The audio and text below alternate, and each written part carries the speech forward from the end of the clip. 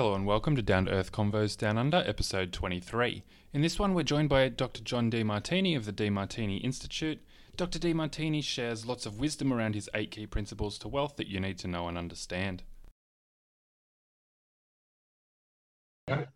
So, hi there, Dr. John Demartini. Thank you for joining us today, and hello to Brad in WA.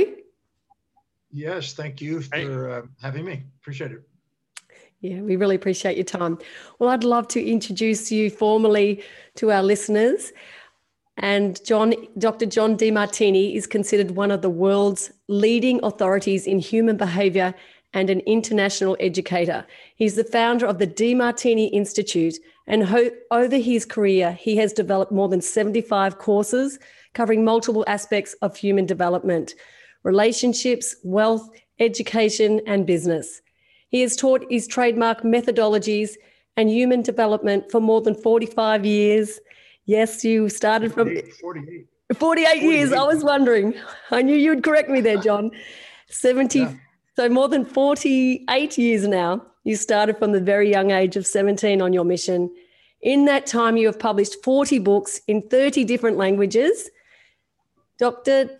Demartini is a man on a mission to step foot in every country on the face of the earth, sharing your research, your findings and teachings to help people empower and master all 7 areas of life: family, financial, spiritual, mental, physical, vocational, and finance. And finance. For me personally, John, if you don't mind me calling you John, I'm so truly grateful that I discovered your work just on 10 years ago. It's not only been transformational for myself and my family. So I recently traveled, a few years ago, my family, my hubby and my 3 kids, 2 of them were teenagers at the time.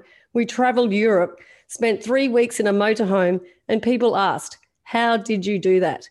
And we simply reply, we do John's work, owning the traits. Wherever there was a conflict, we'd do your Demartini method and own the traits. So we thank you, and it's a great privilege to have you join us today.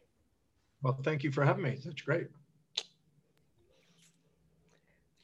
Well, our mission is to guide parents and help them teach the lessons that they don't teach in school. So real world learning, looking at how kids can achieve success. We kind of focus on all areas of life, but particularly on the finance side of things. And today, I'd like to focus on that sort of family finance side of things.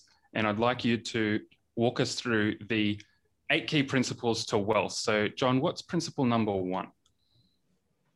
Well, first of all, there's different types of wealth. And there's a thing called genuine wealth. And each individual has a set of priorities, a set of values, things that are most to least important in their life. And whatever's at the top of that list, the thing that is truly most important in their life is where they store their wealth. Genuine wealth. Now that could be in their love for their family. Their genuine wealth, their wealth can be stored in their appreciation, love for their children and their family. It could be in spiritual quest, making some sort of a quest there. It could be their physical body. It could be their social interactions and social network. It could be their business. It could be actual financial assets. It could be intellectual property. Any of the 7 areas of life, spiritual, mental, career, financial, family, social, or physical areas of life, can store wealth. And whatever you value most in any of those areas is where you store yours. But it won't typically convert into financial wealth unless you have a higher value on financial wealth, enough to convert it from the other forms of wealth into financial purposes. In other words, you could have a tremendous amount of intellectual knowledge, but if you don't package it, it won't become cash. And you could have a beautiful body, but if somehow you don't use that body in some way to fair exchange with other people, there's no cash. You could be a singer with that body, you could be an athlete with that body, then you can make financial cash. But everybody stores wealth. It's just in what they value most, but they won't convert it into financial wealth unless they have a value on financial wealth enough to convert the other forms of wealth into financial wealth. Okay, that's fantastic. So I've been present in your seminars live and done a couple of breakthrough experiences, John, and I've heard you say to your audience, raise your hand if you want financial independence, financial wealth. And everyone raises their hands, don't they, Dr. Demartini? And then you ask, okay, so keep your hand raised for those who have financial wealth. So is it because, so a lot of the hands drop. So they're not for those that haven't got financial wealth because they haven't got they don't value wealth in their top 3 values or something like that? Well, financial wealth automatically circulates from those who value it least to those who value it most. So if you don't have a value on asset accumulation and you have a higher value on lifestyle and buying consumables that depreciate in value, you will keep spending money on something for immediate gratification that will cost you and not produce for you. But if you finally have an appreciation for asset accumulation, you'll start to have money work for you. So it automatically circulates from those who value it least to those who value it most. So if you don't have a value on asset accumulation and actually long-term application of money working to actually give you a passive income, then you'll keep spending it. And that's what most people do. They confuse financial independence with the lifestyles of the rich and famous. And the second they get money, they go buy a fancy house, buy a fancy car, go buy fancy clothes, go buy fancy this and that. And they confuse that with wealth building. Those things take money out of your pocket. Financial wealth is about buying things that put money into your pocket. And that's an asset versus a consumable liability. And so unless you have a value on buying assets, you'll be a slave to money and not its master. Great. And So how important it would be for parents to, before we move on to key principle number 2, John, how important is it for parents to lead by a good example and share? I mean, because is it true that our children will be a reflection of the parent, and we're probably their best teacher, one of their best teachers, would you say? It's very important that the parents start demonstrating valuing money and valuing self so that they can share that principle, share those qualities and traits with their kids so that they can be successful financially. Because I'd love you to share about how important it is to actually have money, and could you just chat about how it's neither good nor evil? Because I know that family members of mine, they feel that money is evil, and sometimes I get ridiculed because I actually have wealth in my top 3 values. And sometimes it hurts your feelings because your values are a part of your identity, aren't they, John? So when someone criticizes your values, they're criticizing a part of you. So I'd love you to respond to that if that's... Yeah. Those that have a higher value on wealth building are usually ridiculed by those that have a lower value on it. And they're considered greedy and expensive. And those that have even a higher value on wealth building usually encourage people and say that they're cheap and inexpensive and generous. So who you hang out with has a lot to do with how you interact with money. So if you hang out with people that are impoverished, you'll probably feel, the pressure that weighs you down, and they'll be probably entitled and expect you to take care of them. But at the same time, people that you hang out with that have a value on wealth building, they'll tend to lift you up and encourage you, go for it, build your wealth. But because money circulates through the economy, even if you were to distribute money equally to everybody, and everybody had the same amount within a short period of time because of their values, it would redistribute back to the people that have a higher value on it and people that have lower value on it. And the wealthy would get wealthier and the poor would get poorer. Well, now when somebody doesn't understand what money really represents, money is a measuring mechanism, you might say, of sustainable fair exchange. When you stop and think about it, if you exaggerate yourself over somebody else narcissistically, and you look down on them, and you don't consider the customer, for instance, and you don't meet their needs, you don't receive money. And if you minimize yourself and exaggerate the customer, you'll give away things, and you'll be more altruistically, and you won't have any money. So anytime you exaggerate or minimize yourself to some other human being, or minimize or exaggerate them and cause a judgment, you don't have equanimity within you, and you don't have equity between them, and you don't have sustainable fair exchange where both people are winning and they want to continue to do business. So the mastery of money is really the mastery of authenticity. Because when you exaggerate yourself, your pride, that's not you. When you minimize yourself, that's not you. But when you're being you and you honor people for being them, and have a sustainable, fair exchange, you both prosper. And that's the mastery of money. It's not good or evil. It's simply a measurement of how masterful you are at communicating what you value in terms of what other people value. And if you go, I was speaking at a church one time, and I said, if you're impoverished, it's probably because you don't care about humanity. And everybody just stopped and thought about that. I said, because if you care about humanity, you will directly or indirectly find a way of filling their needs and serving their needs in a fair, sustainable way where you and they both want to continue to do business. And that's what relationships are about. Everybody in a relationship, family, children, parents, spouse, socially, clients, everybody has an internal thermostat for fair exchange. It's called equity theory. And anytime we get out of balance, we feel incomplete. We don't want to continue to do transactions. So trying to get something for nothing or trying to give something for nothing is non-sustainable. But having sustainable fair exchange is the thing that allows the mastery of money and the mastery of being authentic and an inspired life. Beautiful. Great words. That is beautiful. So fair exchange, you've mentioned that. What exactly is fair exchange? How would you define that? Because there's a lot of different interpretations of the word fair. Well, fair exchange is when both parties in a transaction feel they got exactly what they intended. A zero-sum game is I win, you lose, you win, I lose. A non-zero-sum game is we both win. And when you do a service and they know what the price is and they value that price and there's this completely, the service is exactly what was guaranteed and the price is exactly what is guaranteed, both people want to continue to do business. That perpetuates a long-term relationship. In a long-term relationship, to the degree that we serve people in a long-term relationship, we have fulfillment. I think everybody knows what it's like when they actually make a difference in people's lives, contribute to it, have a fair exchange, and don't want to hide from them or don't want to avoid doing business with them. That's what fulfillment is. So yeah, the mastery of money is also the mastery of authenticity, the mastery of spirituality, because we're inspired to want to go and be of service to people when it's fair. Right. So mutual benefit. Cool. Yeah, brilliant. Complete mutual win-win. Yeah, great. So moving along to principle number 3. These are your key wealth principles that you wrote for me some time back, John. The clear, clear vision, a plan, and self-worth. Like, I love that when you speak of self-worth and how it's a reflection of your net worth. Would you love to talk to that, please? Yeah. When you're living by your very highest values, whenever you're doing whatever is highest on your priority, your self-worth goes up. And whenever you're doing lower priorities, your self-worth goes down.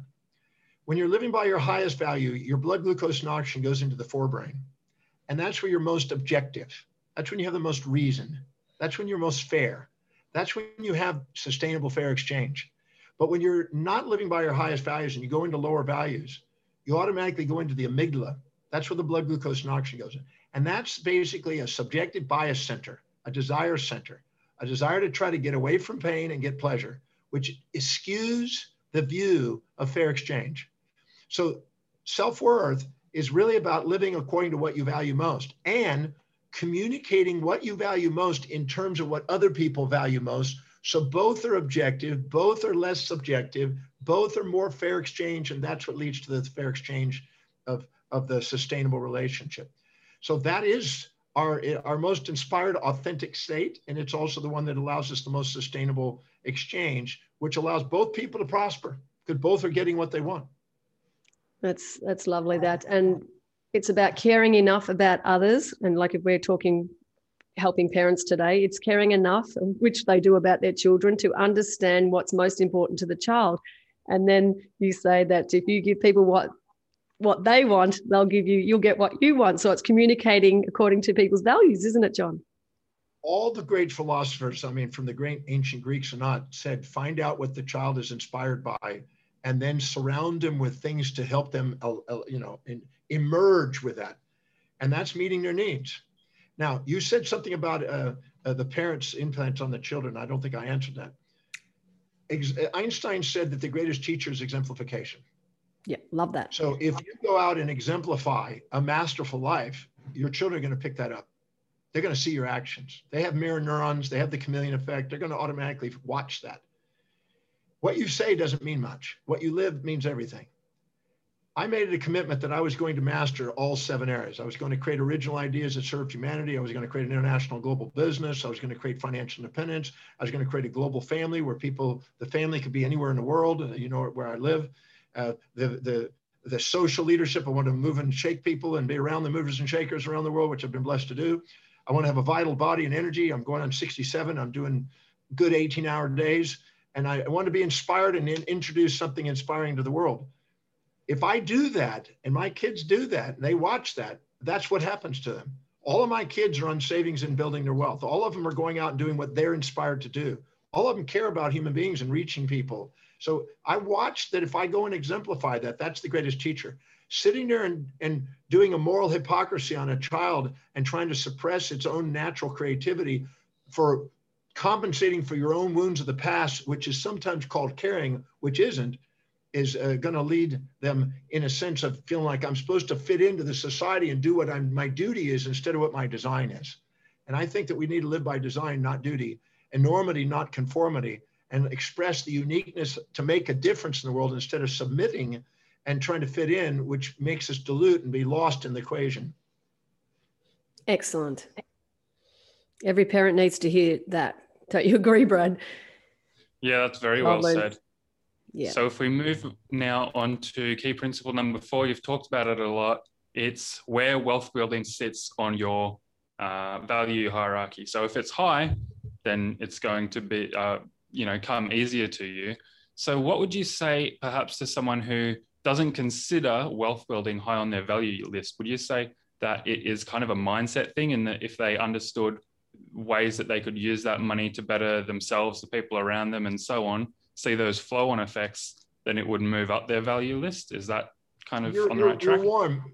I would say it this way, that every decision you make is based on what you believe will give you the greatest advantage or disadvantage. If you don't perceive that building wealth will give you more advantage and disadvantage, you're going to spend it on immediate gratification. And what I've observed is people that spend it on immediate gratification and live beyond their means have a decrescendo life as they get older.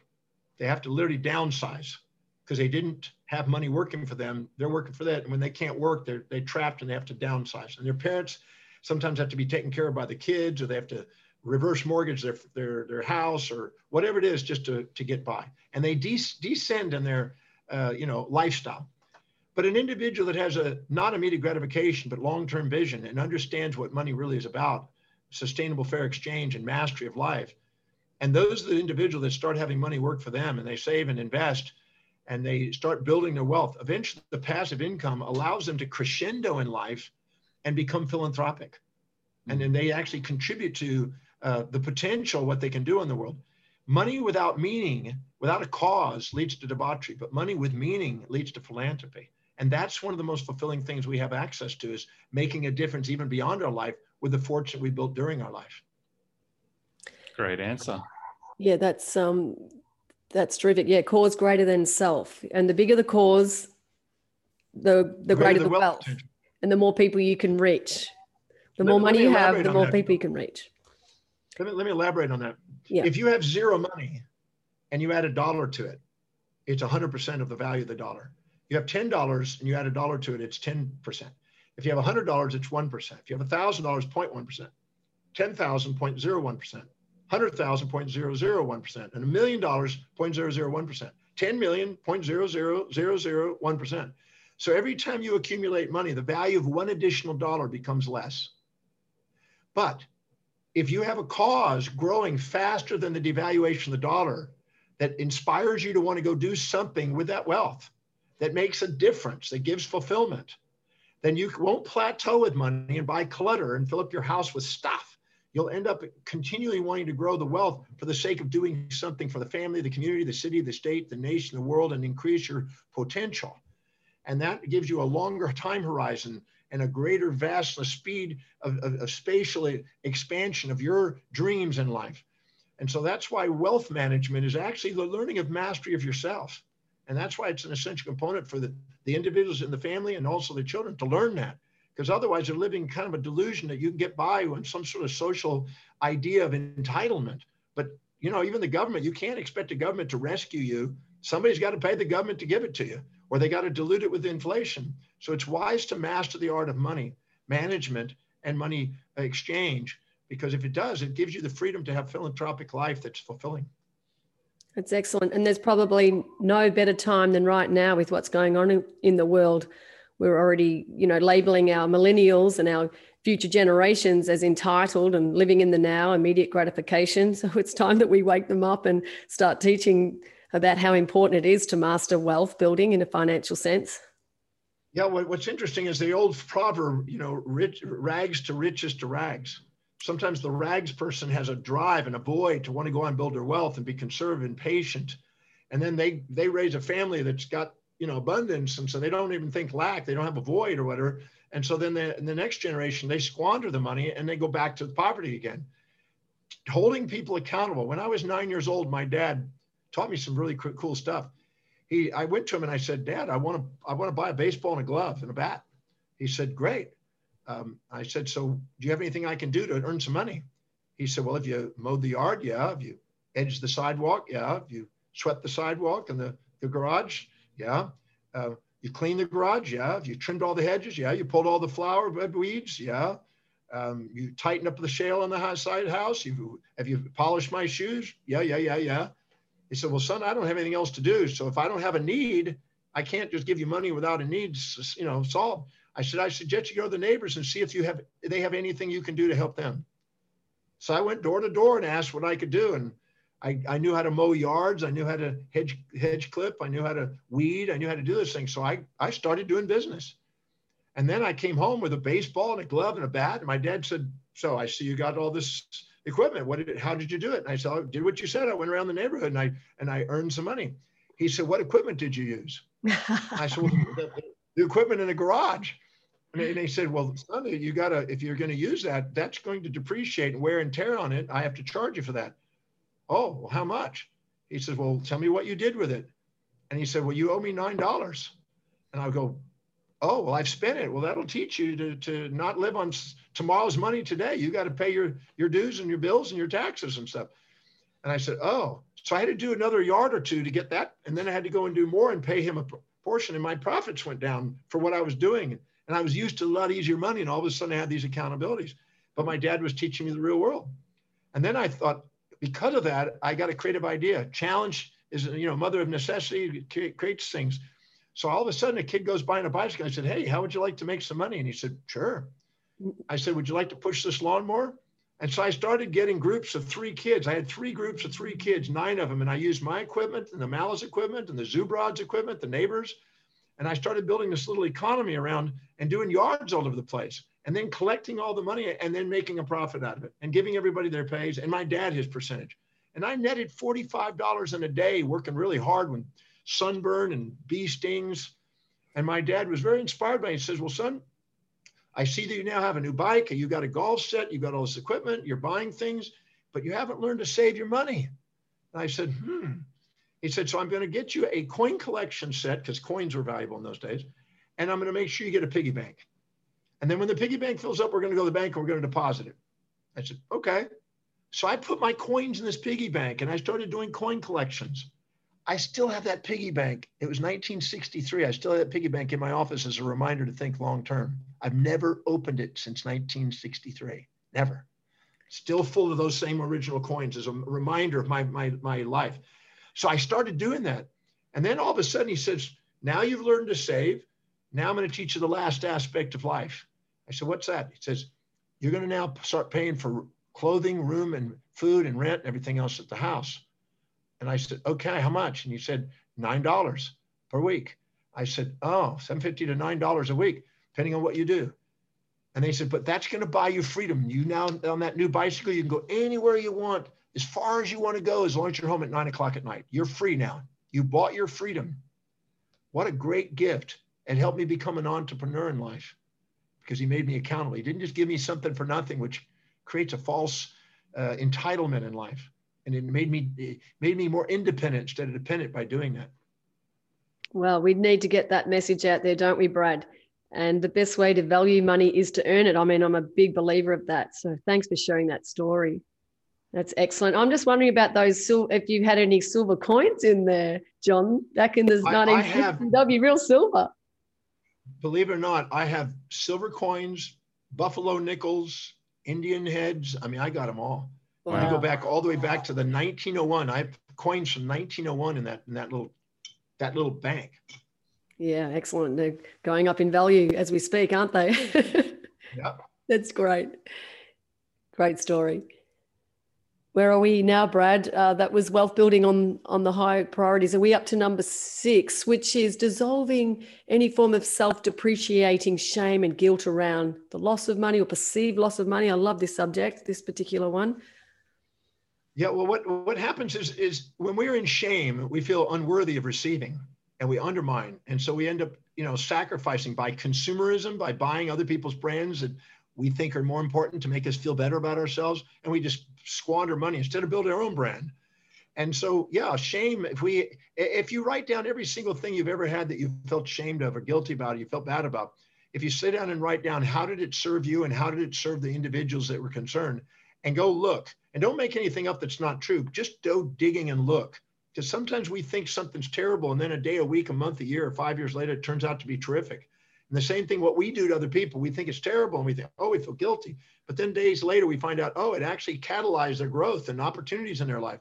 So go and find out how whatever you've done serves. So you're not carrying around unnecessary shame and guilt over something of the past, because that undermines your willingness to receive and hold on to money, because guilt automatically goes away. Anytime you receive an inheritance or you receive some win of some form, if you don't know what you did to earn it, you'll squander it and spend it foolishly. But if you write down what you did to earn it, you'll wisely manage it and make sure it's not squandered quickly. So write down all those things to clear out the shame and guilt on there, and anything you think you've done that you haven't said thank you to yourself about, because gratitude for yourself allows you to feel worthy enough to receive. So anything you can't say thank you for in your life is baggage. Anything you can say thank you for is fuel, and raises your self-worth and allows you to hold on to the money and wisely manage it and have it begin to work for you. You want to make sure that you have a dream of serving ever greater numbers of people. You want to make sure that you understand and appreciate what money really represents, a sustainable fair exchange means. And you want to make sure you value yourself. Those 3 things are very powerful in making sure if you grow your wealth in life, financial wealth. Brad, what are you going to say to that one? That's excellent. Yeah, that's profound. I think there's a lot of guilt and shame about a lot of things that people hold on to. And it's interesting to hear about how that affects their saving, investing, and how they think about and treat money, for sure. So if we move to key principle number 7, that is to create an immortal saving and investment account that is to exist beyond your lifetime. And that's maybe a little bit difficult for people to wrap their head around. It sounds a bit like a legacy. So how would that start? Is that purely from a financial saving side of things? Was that tied into, say, a business? And how do people actually do this? Well, there are 6 steps to wealth that I found. I interviewed a lot of wealthy people, centimillionaires, billionaires, many, many wealthy people. And I found 6 things common to them. And let me go over those 6 steps, and then I'll tie the legacy, which is the 6th step. The first one is the wealthiest individuals that I've interacted with and worked with are individuals that felt by somehow divine providence or human sovereignty that they were here to serve vast numbers of people. They have a work ethic. They have a service ethic. They want to really make a difference in the world. If you don't have a desire to serve people, why would you expect to get money to build wealth? You have to have a caring about humanity. That's a humanitarian aspect. That's why the idea when people, money is greed and all that, that's all bull. The reality is if you actually go and serve people and care about people, you will be abundantly rewarded. But if you don't care, you're going to be entitled. You're going to think, well, I should be getting something without doing something. So the first thing to build wealth is actually having a desire to serve vast numbers of people and build a business that serves vast numbers of people. But business is some sort of exchanging of some product, service, or idea for something of fair exchange. That's one. Number 2 is actually managing that business effectively and efficiently. If you don't actually try to do that, and that's the sake of employees, to make sure that they're doing what they love and you're hiring people, they're engaged and inspired, and you're not, you're basically giving them freedom to create. And in the process of doing it, that serves the customer even more. We've all been into a business. We walked in and we saw people that weren't engaged in what they did, and you didn't want to do business with them. So making sure that that there's a love of the people you surround yourself with in your business are doing what they love and loving what they do, and they can't wait to go to work, and they're doing something that's aligned with what they value most, and that raises their self-worth, that raises the net worth of the company. The company then flourishes, and that way they're efficient and effective in what they're doing. The third one is saving an ever progressive portion of the profits. That's the fastest way to scale up the profitability of the margins on a business, is forcing savings. Because entropy, which is a tendency to go from order to disorder, takes over money, and it gets squandered on unexpected bills if you don't take it and put it into savings. And that's why the wealthy always knew to pay themselves first. The poor always pay themselves last. By saving an ever progressive portion, you grow the business and you scale it up. Then you invest in ever greater degrees of leverage and buy up the skills of investments where there's greater returns, and you learn the art of mastering the investment world, which means providing income to other companies that are serving great numbers of people also, and getting a passive return. So it's not all dependent on you and your business. It's also helping the economy, serving other businesses. And the next one is to actually have a desire to build a fortune. Because if you don't have a desire to do it, you'll buy clutter and you'll buy consumable items and you'll fill up a house with junk that depreciate, and you'll pay a quarter of what your house is on just storing stuff. But if you actually have a cause for doing it, you'll want to do something with that money that makes a difference in people's lives and compounds and grows. And then the last one is the sixth one. The 6 steps to wealth is actually having a cause greater than yourself to leave a legacy, because you're going to eventually get to a point of financial independence if you manage your money wisely. And when you do, you go, well, you're not going to spend it all. So you're not going to plan to die broke on the last minute. Okay, I got $10 left. I die now. You're going to have leftover. And in the price, otherwise you're going to burden your family and they're going to want you dead. So you might as well basically have an abundance on top of it. So you have something that you want to do that makes a difference in people's lives. You know, I was so inspired by Nobel Prize winners. I've read every Nobel Prize winner, the biographies, their writings, everything else, and the great philosophers. So I figured, okay, my wealth beyond my needs goes into a Demartini Prize. It's an equivalent of the Nobel Prize. And I put away about $30 million into that prize to start it out, and it's growing even more. So I could basically compete with the Nobel Prize for an annual contribution of people who do amazing things on the planet that make the biggest difference in the world. And that's inspiring. So having a cause drives you to want to go do more with your life and gets more vitality out of it. Because if your cause isn't bigger than yourself, you won't get beyond yourself. You'll stagnate. So that's why it's important to have that for wealth building and for fulfillment and for also contribution. Well, we didn't remind people to get a note paper app, so I'm sure they're going to replay this a few times to get that awesome content. It's good, that inspiration coming from within. I've heard you say many times, and you've opened you've transformed my whole perception of people, myself and others. We're here to do what we love and enjoy, and it brings out the best in us, don't we? And it comes from within. Inspiration comes from in spirit, opens the heart. We've got love, gratitude, enthusiasm, and what am I missing? Inspiration, yeah. You know, when you're living by your highest values, you see your highest value you spontaneously are inspired from within to do. Mine's teaching. I love teaching. I do it every day. This is my 5th presentation today. I wish I had you as a teacher. I wish I had you as a finance teacher at school. Yeah. So what's interesting is when you're doing something you absolutely love to do, your vacation is your vocation. And you're getting to do what you love and you can't wait to get up and do it. When you do, you're spontaneous or in the flow. You don't have this resistance. You see things on the way, not in the way. And you've liberated by a tremendous amount of freedom and energy. Your mitochondria, you literally kick out the ATPs and build up your energy the second you're doing what you're really inspired to do. Your authentic life. Your physiology rewards you when you live authentically. And when you do, that's when you're magnetic. Because everybody wants to be authentic. Everybody wants to live enthused life. When they see you doing that, they come to you. There's like a magnet. And they want to help you get your dreams, and you're helping them get their dreams. So that's a perpetual growth process that automatically does it. So living by highest priority is the key to an inspired energy and inspired life. And when you're inspired, you automatically have a ripple effect on other people. And not just only by exemplification, but by the energy of the grace, the love, the inspiration, the enthusiasm, the certainty, and the presence of your own mission. That's very powerful when you put that in the equation. That's the key to not only wealth, because with that, there's meaning. And wealth building with meaning leads to, again, to philanthropy, but wealth without meaning leads to debauchery. Money just without meaning doesn't do. It actually it destroys it. It's like the wolf on Wall Street, going out in debauchery. because that's too easy money without a meaning. But doing some money with meaning is very powerful. Excellent. Yeah. Without the meaning, that's why the Wolf on Wall Street did all those nasty drugs and all that sort of thing. So we won't be going down that way. What do you think, Brad? Where are we now? That's terrific. Yeah, that's the principles. Dr. Demartini, would you be able to share with the audience where they can learn more about, one, value determination, but also learn the Demartini method and your courses, and in particular, the breakthrough experience?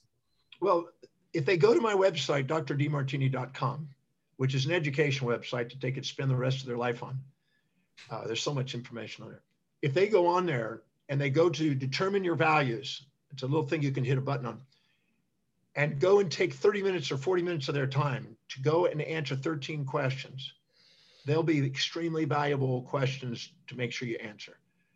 And then what it'll do is it'll print out a summary of what your life is demonstrating, what is most important to you. So you can begin to structure your life according to priority. Because if you're not living by high priorities and filling your day with high priority actions, it's going to fill up with low priority distractions, which is going to devalue you. And so this is a very starting point.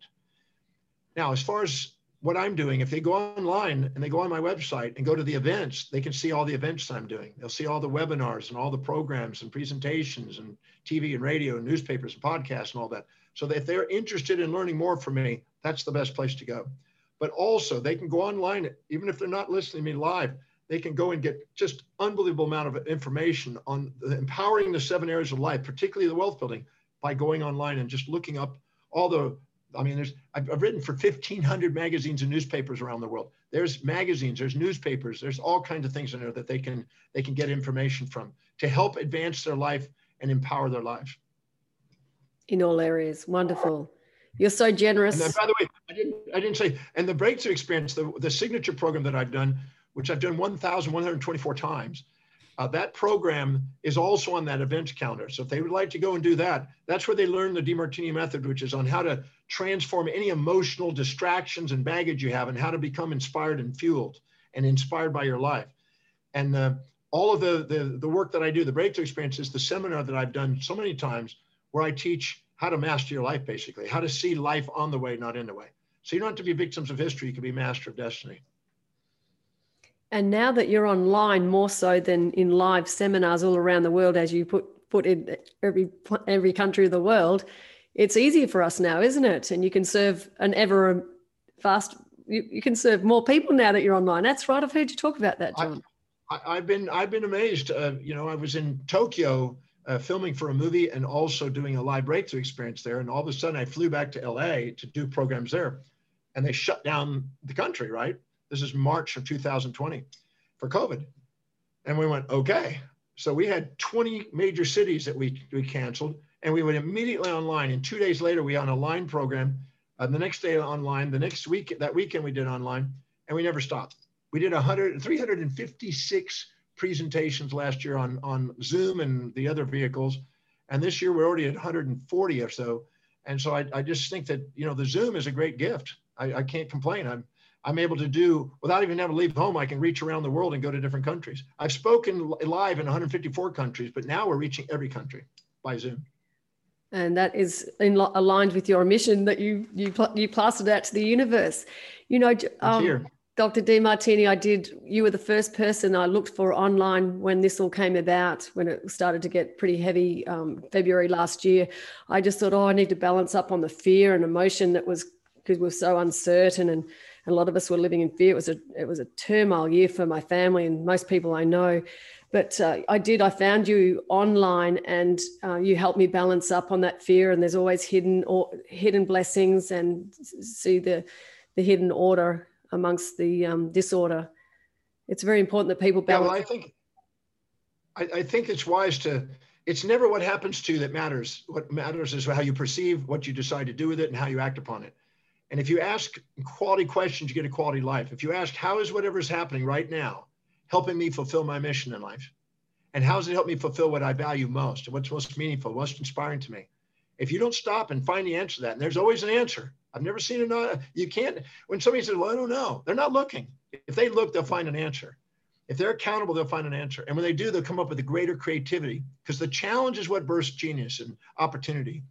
And the same thing, if you prioritize your daily action and prioritize your perceptions and ask, how is it helping you fulfill your highest value? You automatically liberate yourself with a tremendous amount of creativity, genius, and contribution. So it has nothing to do with COVID. It's the people that let COVID run their life are people that let the world outside them as victims of history run their life. The people that use that to their greatest advantage, they exemplify what's possible and create a chain reaction of creativity across the world. I'd rather be that individual that takes and go, okay, this has happened, but could comparing your current life to a fantasy of how it used to be or how you hope it will be, instead of looking how right now, what's happening, how is it helping me fulfill my mission? That question liberates people from the angst of fantasies and gets them onto the actions of realities. Excellent. Listen to the voices on the inside too and block out the outside world. Would you mind, have we got time for another question, Dr. Demartini? Oh, thank you. I speak in high schools to the youth. I'm very extremely passionate about, helping them tap into their inspired life. And I've heard you say many times about passion. Like I've heard you say, don't deny you haven't got a true passion. So that's one. And purpose, that's sort of almost quite deep for a youth to understand, but it's not too early to share this with young kids, is it? I mean, we are here truly we've got a spiritual guide guiding us, and we're here for a reason and a purpose. And I share that with my kids. And if the parents care enough about their kids to observe and watch what they're inspired by. I know that Brad heard you talk about the guy that was, I've heard you talk about the guy that wasn't, he was the young student that was disengaged in school, and he was labeled ADHD. And then you asked the child about the train, and he was interested in trains. I'd love you to share a little bit about that for teachers and parents and kids that are going to be watching this, listening to this. First of all, there's a difference between passion and mission. An inspired mission is an expression of what you value most. And a passion is a compensation for an amygdala response, because passion, by its etymology, if you look it up, it comes from patio and passio, which mean pati and passio, which means to suffer. So I'm not a promoter of passion, because that takes no effort to have passion. I'm a promoter of an inspired mission. And the mission comes from living by the highest value, which Aristotle called the telos, which is the end in mind. And living by that is what wakes up teleological meaning and purpose in life. So our purpose is an expression of what we value most. And everyone has it, no matter what the age. Even children have this at a very young age. But what it does, it gets squashed. And Freud called it the repression of the superego, the masochism of the suppression of the superego, because we end up getting with mommies and daddies and preachers and teachers, and this is how you should be and ought to be, and you just squash the innate expression of the child. Not its impulses, but its inspirations. But finding what that is in the child is liberating. So I had this young boy that came in years ago. I was in practice in Pasadena, Texas, and at this chiropractic college I was at. And this mother brought in this child while she was coming and getting her care. And he was running back and forth, literally 10 feet, back and forth against the wall, and just running and talking and going and distracted and, classical ADHD. And so I asked the mother, I said, so give me a moment, go to a moment when the child is sitting present and silent and quiet and engaged. I don't know, look. And she said, okay, when he's playing with his trains. When he's putting his train set together, he's quiet, he's focused, and he's very diligent. I said, so trains are what is it? Yeah. And I said, does he fill his space with something to do with trains? Yep. He's got train magazines, he's got train pictures and posters, he's got train sets, train models. Okay, great. Does he spend his time on that whenever he has free time? Yep. Is that what energizes him? Yep. Is that if he gets money, does he want to buy stuff on trains? Yep. Is that what he's most organized? Is it organized and put together well? Yeah, it is. Is he disciplined to do it? Yeah. I said, that's because he values it. So I stopped right on the spot. He's running back and forth. And I said, I got a question for you. What's the longest train you've ever seen? And he stopped and he looked up and he goes, about half a mile. And I said, how many cars does it have? About 375 cars. I said, what is the number of cars that were tankers, flatbed, engines? What were the ratios of the cars? He goes, He said about 25% of them were flat. This kid was a genius on cars and trains.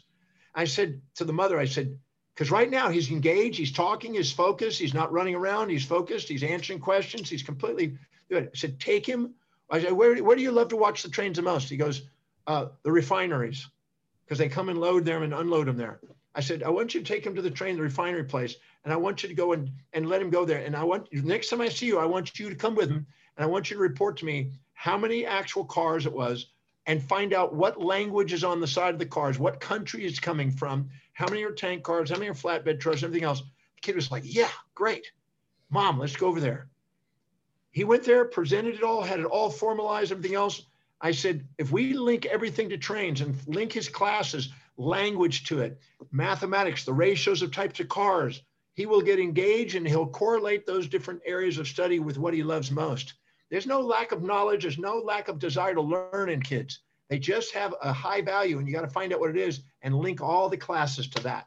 Watch what happens. All of a sudden they come out, they don't get labeled disobedient. They don't get labeled ADHD. They just get focused because they're doing something that they really are inspired intrinsically to do. And that's the problem with the school system. There's just not enough of them engaged in all those limiting subjects that are on offer. And John, we can relate that to the workforce too, can't we? So we need to apply what you've just shared with us now with the school system and linking their highest value to the subjects that they need to learn. And if you give them what they want, the parent and the teacher will get what they want. They'll get the learnings that they need. Give you what you want. Yeah. You know, in work, nobody goes to work for the sake of a company. They go to work to fulfill what they value most, which is highest on their values. That's why values are so important. If you find out what that is and you hire them and you have a job description and you ask them, how is doing this job description helping you fulfill what you value most? If they can't answer that, don't hire them because you're going to be pushing them uphill. You're going to be micromanaging because anytime they can't see how what they want is getting met by those actions, they're not going to want to work. They're going to want to take a break. They're going to go down their amygdala. They're going to want to consume, go on the internet and do all kind of other things. But if you can find somebody who loves doing what you want to delegate, you just liberated yourself and you can now go on to do what's highest in your priorities because you got people that want to do what's highest in theirs. And that's the key to engagement. It's a key to hiring people and key to building a company that's vital, productive, low cost, high productivity. And people want to be around people that really love what their job is. They'll want to refer to that. We've all been to a restaurant or a clothes store or whatever, and there's somebody that's sitting there doing their nails. They're not engaged. They don't want to do it. And it's almost like a bother to them to ask them a question. That's a disengaged person. That kills businesses. But an engaged person who loves what they're doing and has all the knowledge of it, knows exactly where everything else, you're going to refer to. So if you want a growing business, you want to make sure that people are doing what they love and inspired by what their job is and engaged. That makes a difference. And that's hiring according to what they're valuing most. Just like you want to meet a customer's need by fulfilling their highest value, you want to meet an employee's need by meeting their highest values. And that mastery is the key to growing business. Excellent. And I've been employing people for more than 30 years now, and I can see that those who are genuinely, innately inspired to do what we have on offer, which is nursery, we grow plants for a living and help the environment, the planet, and youth in particular, they are an absolute sponge and a pleasure to teach because they are inspired and it brings out all those beautiful things. Well, whatever's highest on our value, we perceive in our environment. We have in our pulvinar nuclei, in the diencephalon, the subcortical area, a filtering gating mechanism based on our values. And whatever we value most, we filter out of our reality and look for things that help us fulfill it. So a mother's highest value is children. She'll see children's items in the store. If a businessman is dedicated as a serial entrepreneur, he'll see completely different things in the store. In our world, we filter it out, and our perceptions and our decisions and actions are based on that. So if we can actually get them engaged, they will make their own decisions, take actions, and spontaneously act. You don't have to motivate them. Motivation is a symptom, never a solution for human beings. People intrinsically inspired from within are the greatest employees, greatest customers, and greatest people who serve, the owners of business. That's wonderful. And from getting it back into the home, because I do parent coaching, so a lot of parents complain that their kids are lying around like lizards and not participating and contributing to the family home. Not their fault, I don't think, John. It's the parents, up to the parents to find those jobs that I always say, look for the jobs. Look, what are they good at? What are they? And they'll be good at what they enjoy. And then I always start saying, like, negotiate the time that it'll take, a little bit like your story earlier. Like, how much time will it take? What's the job worth? Start like planting the seeds of an entrepreneur. Exactly. So, it's important that kids get doing stuff, isn't it? Yeah. One of the greatest teachers I ever watched was Marilyn Wilhelm. And I walked into class and I was supposed to be the guest speaker. And I'm about to speak and she introduces me. And these are 8 and 9-year-olds. Okay. So and I'm about to speak. And all of a sudden, this little Japanese boy puts his hand up and he says, Dr. Demartini, can you explain the modus operandi of how enkephalins and endorphins work in the cerebral hemispheres of the brain? Now, I have the answer to that. I know that. I taught neurology. I've got the neurochemistry. I could do it. But I was so blown away that an 8.5-year-old kid was asking me that. I was going, what? You got to be kidding. I turned to Marilyn Wilhelm and she just kind of winked. And I said, you know what? I think this hour, instead of me speaking, I think I'd be wise to listen to what you're doing here. So I got in the chairs with the kids, literally got in the chairs, and it's cramped little chairs. And I had to go up there and watch her work. And she knew every one of the top values in those children. And she said, Johnny, you're dedicated to baseball. In 1954, who is the absolute #1 hitter in the world? And he rattled it off. And at that time, what was the #1 car? This kid loves cars. What's the #1 car that was selling at that time? And what was the brand? Da-da-da-da. And then all of a sudden, his ballerina, this girl wants to be a ballerina. And says, who is the leading ballerina at the time? And she knew every one of the values and had them go and study what they were doing and have each of them learn from each of the others. And that's what the information in class was. They were all excelling in their gifts and their geniuses. And everybody was learning from everybody else on there. And they were connected by a date or connected by a person or something. And these kids were amazing. By the time they were 13, they were ready for college. That's what I watched this lady do, because she, instead of suppressing them with an autocratic download of information that makes mediocrity and drones in society, to fit in and be obedient to an outside, structure, they were creatively waking up the genius and the gifts in these children. That's what she was doing. And I watched amazing things come out of these kids. I was just sat there and I go, whoa, what a lesson here. I wanted to do that for adults. Yeah, well, I learned that from your CDs that I've listened to many, which I'd love to drop that to everyone watching. You've got the 12-volume finance CDs, which are excellent. I've listened to them multiple times and loaned them to people. I've shared your name with many people that know me well. They'll know that's so true, including Brad. And I've heard you talk about Marilyn Wilhelm, and she is on YouTube, and she's got a few little pieces there, and it's really inspiring to watch. And it just fascinates you that it's so true that everyone's born a scholastic genius. If we tap into that, that's where we'll go into the executive center, the four brain. She understands the chameleon effect. She understands if she sees the genius, she'll wake it up. But what we do is we go into immoral hypocrisies of our own values and autocratically project our values onto kids and suppress their individuality, trying to get them to fit in, to make it easy on us in our pursuit of pride and our pursuit of easy life, which actually robs people of accountability, of being their authentic self. So I'm a firm believer in identifying what they really value. I took a group of kids in Africa that had 27% pass rate in Alexandria Township. And we worked for 1 year, 4 sessions, 4 hours per session, 16 hours in all, and 97 from 27 passed matric the following year. And I know that that's because people want to learn. They just want to learn what's important to them. And if you finally honor that and link what you know they need to learn to that, they will absorb almost anything you want to tell them. It's just got to be linked to what they're doing. They got to see how it's going to help them get what they want. And once you help them get what they want, they help you get what you want. Yeah, that's wonderful I know that you've done so much work in South Africa. You spent a lot of time there, and wow, that country sure needs replicas of you, which you've trained facilitators teaching your Demartini methodology to help people break through their baggage and see their hidden blessings. We've trained about 7,000 of them around the world in many countries. So where they're going, and we're still training. Great. Oh, that's wonderful. Thank you so much, Dr. John Demartini. It's just a privilege. It's been a privilege to spend this time with you today and share all this wisdom and your findings and research for over 48 years now. I think we need some teachers listening to this as well as parents and even the kids themselves. It was just so valuable. I just enjoyed every minute of it. What about you, Brad? Yeah, I used to be a teacher. I was for a couple of years. And I think, inserting more of that values education, that would just transform the whole thing. And, maybe the answer is to do it outside the system with people that are willing to, go that route. But yeah, I think that's the way to teach people. I think you can't teach people if they're disinterested, disengaged, they're not motivated, it's not intrinsically tied to their values, because they just don't care. So I think that's fantastic. And thanks for joining us, John. Anything that you'd like to finish up with? Yeah, whoever's listening out there, whether you're a parent, whether you're a youth, or whether you're a teacher or whatever, just know that since exemplification is still the greatest teacher, giving yourself permission to be authentic, realizing that everything that's going on in your life is attempting to get you there. Everything is a feedback of on the way, not in the way. And give yourself permission to shine as an authentic individual, as an exemplification of what's possible. And you will do the most for yourself, the people you care about, and the world.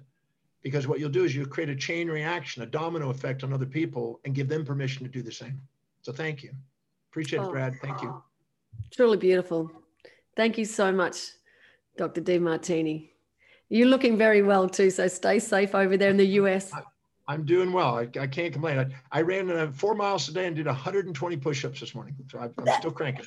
That's amazing, because I've never heard you talk about the physical exercise that you do, but I know that you master all areas of your life. So when COVID came, because I'm sitting in front of the computer more, I figured I better balance it. So I decided to do a little bit more. So I just increased my movement, and so I do other forms. I did 150 leg lifts today, just on the side. So in between a class or whatever, I'll quickly do some sort of movement and come back to it. Well, that's excellent. Oh, messages. Well, we're so grateful for you and your work, and you're reaching. It's wonderful to hear that you're reaching even an ever vast amount of people. So thank you. And I haven't done your master plan your life. You've got that on your website. You've got an event coming up, I hope, because I'd love to do that one. Yeah, that's great. Because if you don't design your life, nobody's going to get up in the morning and dedicate their life to your fulfillment. It's up to you. So you better design it, or you're going to live by other people's duties. Yeah. And do you want to tell us how big that master plan, your own, that big book that you have? Well, it's not one book, it's 30 volumes. 30 volumes now. Do you want to quickly just tell us about that to inspire us to master plan our life? I started at age 17, going on 18, writing out how I wanted my life to look, because I was inspired by a teacher that told me to do it. He said, write a goal for yourself, your family, your community, your city, your state, your nation, your world, and beyond for 120 years. So I started doing it. And I started reading it, refining it, reading it, refining it, reading it, refining it, putting metrics in it, seeing if I was accomplishing it, keeping records of it, and growing it. And then I created a posthumous biography, a mission statement, a standard I wanted to do, my values. I put a gratitude journal that's together, that every single day I write down what I'm grateful for. You're already in it. This podcast is already in it. And I keep records of everything in that book. And I get all the thank yous from around the world, thousands of them, of all the people that we get to reach. Because sometimes we reach 100 million people at a time, 250 million people at a time. And these people come in and they send thank you letters. I keep those also, because that's inspiring to know that you're making some sort of difference. I encourage everybody to keep a journal of what you got to do that made a difference, and what the gratitudes of the people that their lives are changing. But I keep that record. It's 30 volumes today. It just keeps growing. Well, congratulations, and thank you. Thank you.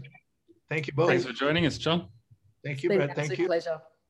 Okay. Be sure to like, share, subscribe. If you think this might be useful to someone, definitely send them the link. Thank you. Thanks for watching. Bye for now. Thanks, John.